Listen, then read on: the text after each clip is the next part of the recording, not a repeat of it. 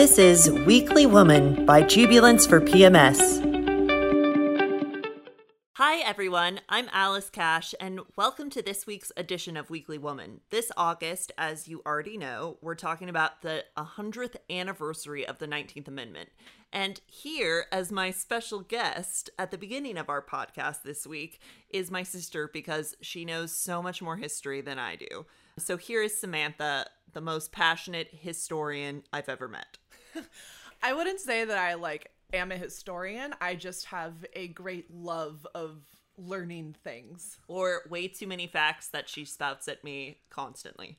Yes, that is an accurate description of what I am. Too many. Okay, so you have some facts about the 19th Amendment for us. Can you talk to me? She was very passionate about it in the pantry yesterday as she decried how I needed to talk about all these things as we were both searching for gummy bears. But here she is with facts on the 19th Amendment. So first of all, I want to state that I have no idea how this is not a movie yet. This is a wonderful story with ups and downs and prohibition and crazy things and stuff. So first off, you need 36 states in order to ratify something and to order to get it to come into law. So you can write the bill, but it doesn't matter until all of the states pass it. So it had gotten to 35 states by March of 1920, but it took until August to get that final state to finally approve it. And the state that was, the final tipping stone in giving women the right to vote was Tennessee. What? It was Tennessee. I can't believe that. In the summer of August, it was super hot, it was super crazy, and Congress wasn't even in session at the time. Woodrow Wilson, the president of the time, actually called a special session to get all of the men in so that they could vote on this issue, because previously, the day before his inauguration, there had been a huge march on Washington with all of these women and parades. It was giant. It was wonderful. And so Woodrow Wilson knew that in order for him to keep his base, he needed to get women to get and to be able to vote. Wow, that's so fascinating. So it was just an idea of how to keep my seat. Isn't everything at this point. Yeah, interesting. Okay. So how did Tennessee end up as this state, as the turning point? Well, it was a really interesting situation. So think about back in Tennessee with the big porches and, it's super hot and there's bugs everywhere and people are sitting out and with giant fans and stuff. But you might also notice that all of the men also have on either red roses or yellow roses. Red roses or yellow roses? What are you talking about? Yes. Okay. So the suffragettes all came in swarms to come, help their cause and help fight for everything. But the anti-ratificationists also came, and they came with red roses, and the suffragettes came with yellow roses. And so if you came and were oh, well, yes, of course I'll vote for the suffragist movement. I will vote for the right for women to be able to vote as well. Then you get a little yellow rose pinned on your lapel. Okay. So let me get this straight. So if I wanted votes for women, I wanted a yellow rose. Yes. If I was no, I don't want this, I would want a red rose. Yes. Which is crazy because everyone should want a yellow rose.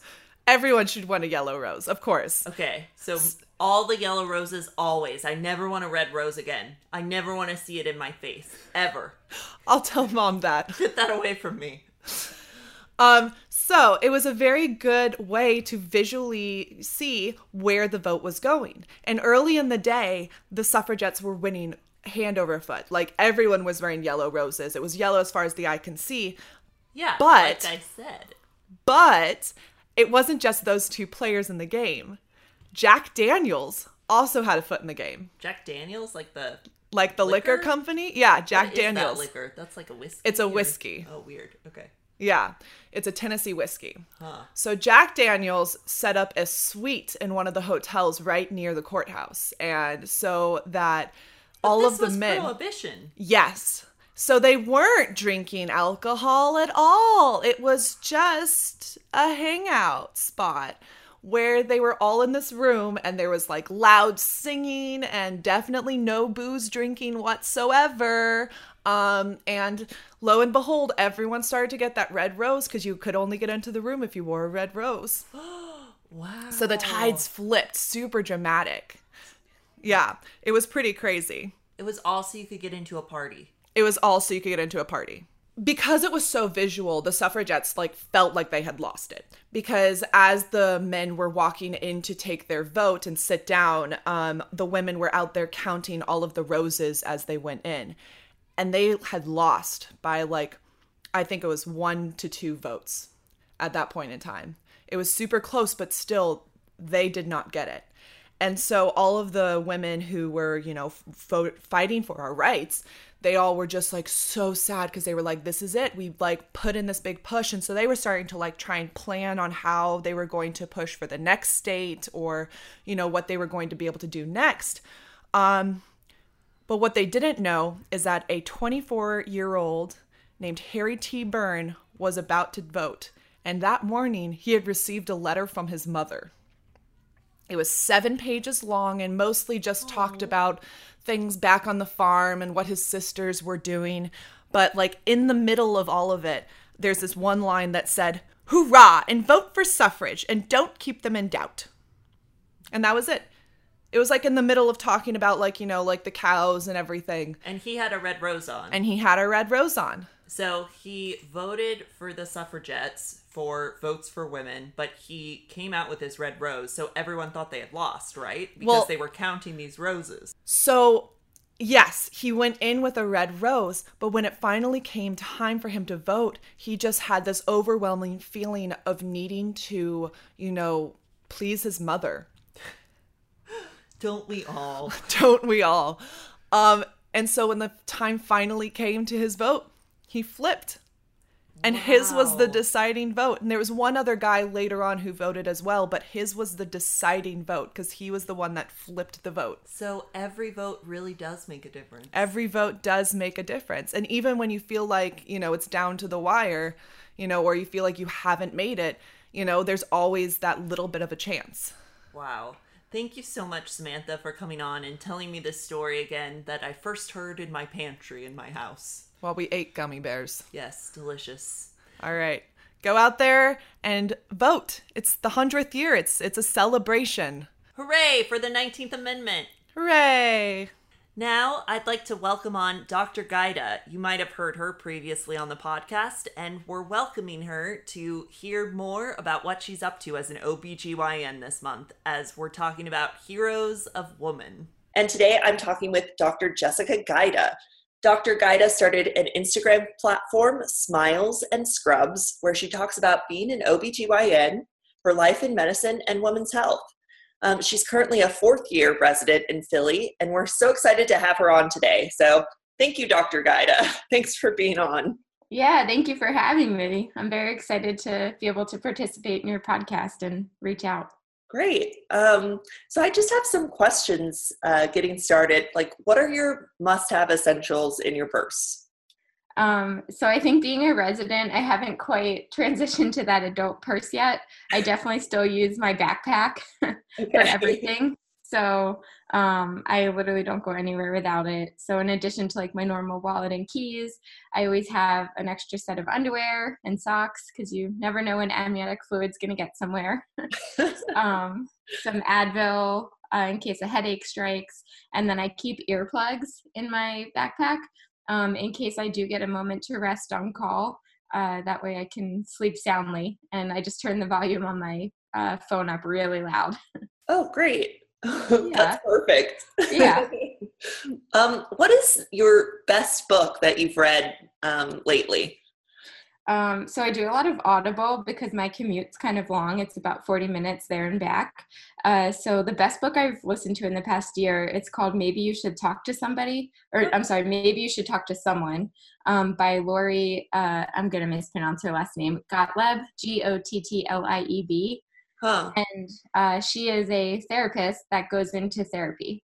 And wow. Yeah, documents her kind of experience in therapy and then uses some patient interactions that she had too and shows how them being in therapy improved their lives. So It was so good. Oh, that's really interesting. I'll have to check that out. I haven't heard of it.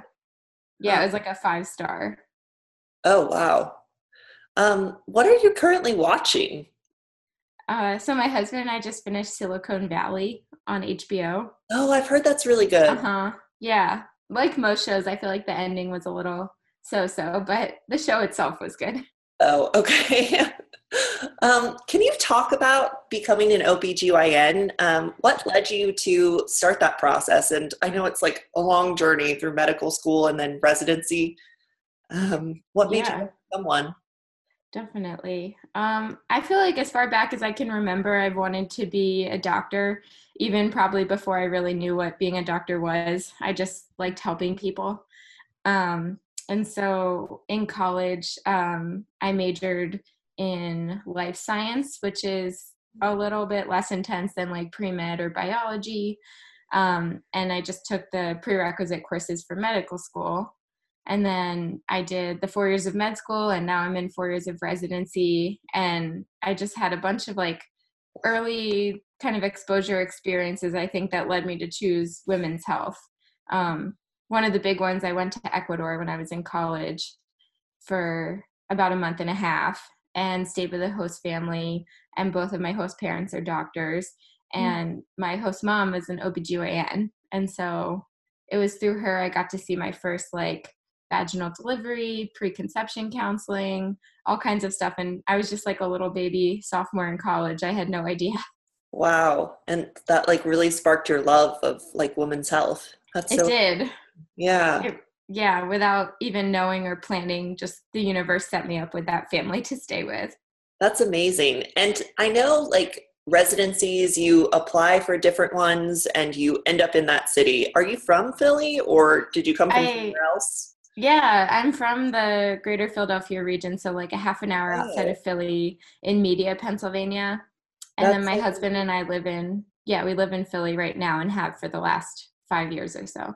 Oh, wow. Okay, gotcha. And you're in your fourth year. That's amazing. I didn't realize it was only 4 years, or I really don't know.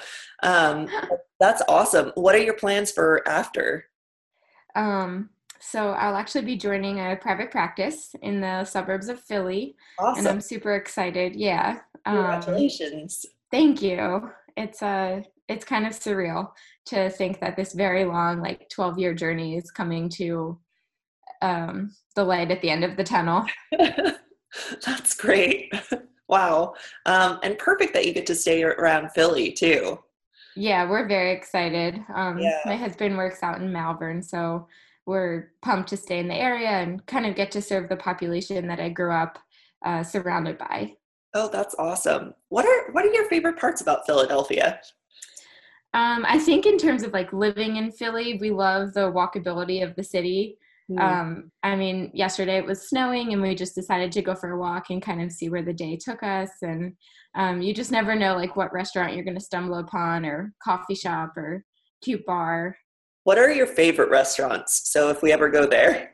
Oh, definitely. So there's this restaurant called Zahav. It just got named the #1 restaurant in the United States.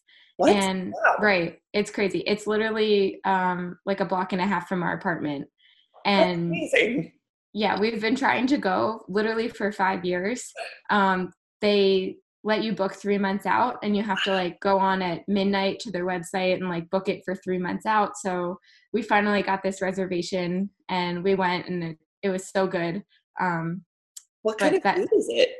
it's kind of Israeli Mediterranean, and it's a really small dining experience. Wow. Yeah, so they do like their tasting menu was like $50 a person. It wasn't even that crazy expensive, and their food was just so delicious. Wow, that's amazing. It Huh. was, but we're definitely not like upscale diners all the time. I think our probably favorite places are like just run of the mill cute bars with good bar food. That sounds great. Yeah. I've never made it to Philly. I'm in New York City, but Oh, that's so close. I funny. have to go. You are so close. I feel like it's always the opposite. People from Philly go to New York, Oh, but okay. I feel like New Yorkers don't always come back to Philly because Yeah, New York's I've so big. I've always wanted to go. I really want to see the Liberty Bell, which is kind of Yes. but No, that's in my, yeah. I mean, it's like a 10-minute walk from where we live that's right so now. cool. So I know it's what you always take that for granted, right? Like you're like, oh, it's just in my backyard. But the same with New York. I feel like you probably do all the fun like Broadway shows and things. Yeah. Oh, that's That's awesome.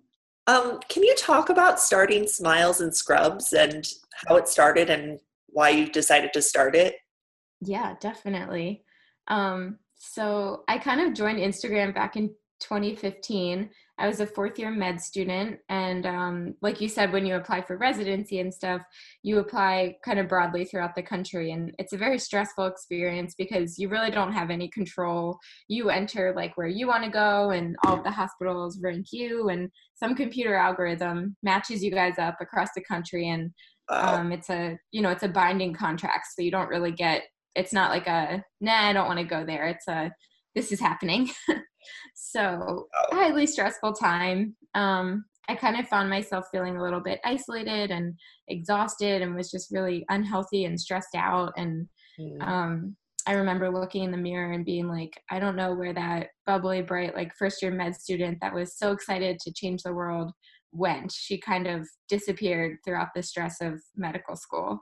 And I knew that if I was going to survive residency and be a doctor that actually enjoys doing what I do, I needed to make some changes. And so that's kind of when I started my Instagram presence.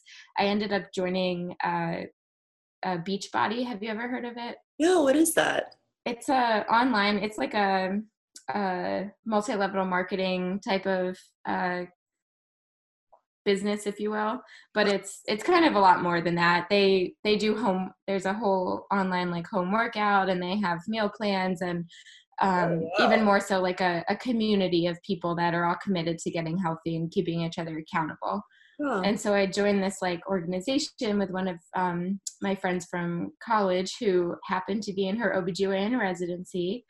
And it was like just the perfect fit. And so I joined the Instagram community really to keep myself accountable and kind of really learn to like stay positive. And that's kind of how Smiles and Scrubs, with like the tagline of choosing you, so choosing yourself while you're learning to take care of other people, Mm. came into fruition. And it's just kind of like developed from there. Yeah, it's wonderful. Everyone, you should all check out her Instagram at Smiles and Scrubs. It's awesome. Oh, thank you. Yeah. And Thank you. can you talk about like some of the women that you've interacted with on that platform now? Do you have any Oh, stories from that? definitely. Definitely. So talking about my friend that I joined this beach body with, and um, how she kind of got involved with me. Her name's Meredith Carbone Doyle. Her Instagram's at the Veggie Doc. Oh, cool. And yeah, so she's an OBGYN too. And when I was like way back before Instagram was even like a thing on my radar, I reached out to her on Facebook, and we've continued now through Instagram and in real life too. We're actually in the same sorority in college. Oh, Uh, I know, but she was a senior and I was a little baby freshman. So she graduated, and, our paths may never have crossed again had it not been for social media. And she's kind of been my friend and mentor and like a voice of reason in my life. She has encouraged me throughout like every step of the way in medical school and residency and finding the right attending job. And it's just been amazing, and all because of social media. that's awesome. Wow. Where do you see Smiles and Scrubs going or growing? That is such a great question. I think for now, I am definitely passionate about this kind of like choose you mentality, and finding the positive in life and learning how to care for yourself while, like I said, caring about others. Um, it's kind of been the driving force that's kept me motivated and so passionate throughout residency. So definitely continuing with that. And then I don't really know. I have some like lofty goals in the future of maybe like writing a book or starting some Awesome. type of, yeah, outreach to medical students or people in residency that are, going through the throes of it. But I don't really know. That's amazing. That all sounds wonderful. You Oh, can do thank it. you. Yeah. As your Smiles and Scrubs is like, go for it. Yes. Yeah. That's what Yeah. I would tell someone. Just see where it takes you. Oh, that's awesome. So we've got to stop and talk about our sponsor, Jubilance for PMS. It's a daily supplement that helps you be you. Jubilance is an over-the-counter nutritional supplement shown in clinical trials to relieve the emotional symptoms of PMS. That means less stress, anxiety, and more of getting back to your life. You deserve to be your best self all month long. And thanks to modern science, PMS is now optional. It's the first and only product for emotional PMS backed by real science with double-blind, placebo-controlled, peer-reviewed studies. And it works. I work for Jubilance because I'm here to help women, and this is the real deal. Jubilance isn't just a product, it's a global mission to make PMS mood swings a thing of the past. The Jubilance Sisterhood is a movement of thousands of strong women escaping the PMS struggle with science, sharing, and communal support. We're here for you each week with stories of amazing women, your weekly playlist on Spotify, and for you to dish and cry about periods on our Facebook group. So why not give Jubilance a try? Go to www.jubilance.com to learn more. And our podcast is really about being a female, what it means to be a woman.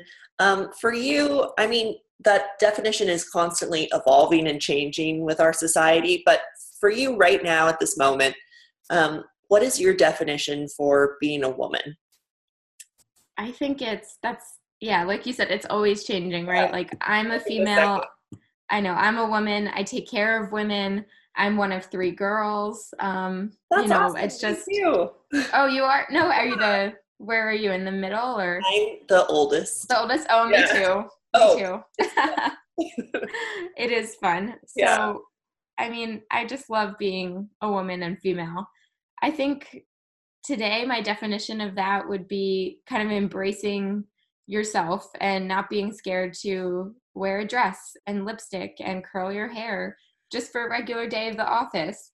And then being able at the same time to embrace going home and wearing sweatpants and eating frozen pizza on the couch and knowing that you are still the same strong, powerful person, regardless of what you're portraying to society, just because of everything that we've done as females. Mm-hmm. That's amazing. Thank you. And then my other question, along with that is, if you ran into someone on the street, a woman on the street, and you had 1 minute to give them advice, what would it be? So that was a tough question because you had shared these questions with me before, and I was what would I tell someone on the street? So I think my biggest piece of advice that applies, outside of medicine, inside of medicine, is something called blinders. And so let me just explain that real fast. So, racehorses, when they're racing, they have shields on the sides of their eyes so that they can't see, the horse to their right or the horse to their left. They're just looking in their own lane. And I think that we need to do that more as people. I think that one of the biggest struggles I've had in medicine and just life in general has been comparing myself to other people. And when you do that, you're just setting yourself up to fail. So really just knowing yourself, know your plans, know your goals, and then put your blinders on and just stay in your own lane. Because it doesn't matter if your best friend publishes 17 research papers and you want nothing to do with research, but somehow, your friend doing that, you can feel a little inadequate sometimes. Mm-hmm. Even if you want nothing to do with research in the future, you want to be a community physician that does not do research, which is totally me. And I know my video is not working, but I'm raising my hand. And just realizing that we all have different goals. And just because someone achieves something great doesn't make you any less good. That's great. Thank you so much, Dr. Gaida. Yeah, of course. Is there anything else you want to add to our listeners? Let me think. I think probably and then I know I just gave that big piece of advice, but I would say just think really hard about what it is that makes you happy and hold on to that, whatever it is. Medicine can take a lot from you, but it's your decision what you give back. So hold on tight to what makes you you and find the good, because there's so much of it. Thank you so much, Dr. Gaida. Thank you. Yeah. Thank you for being on. Oh, thank you. I'm so honored I got to participate.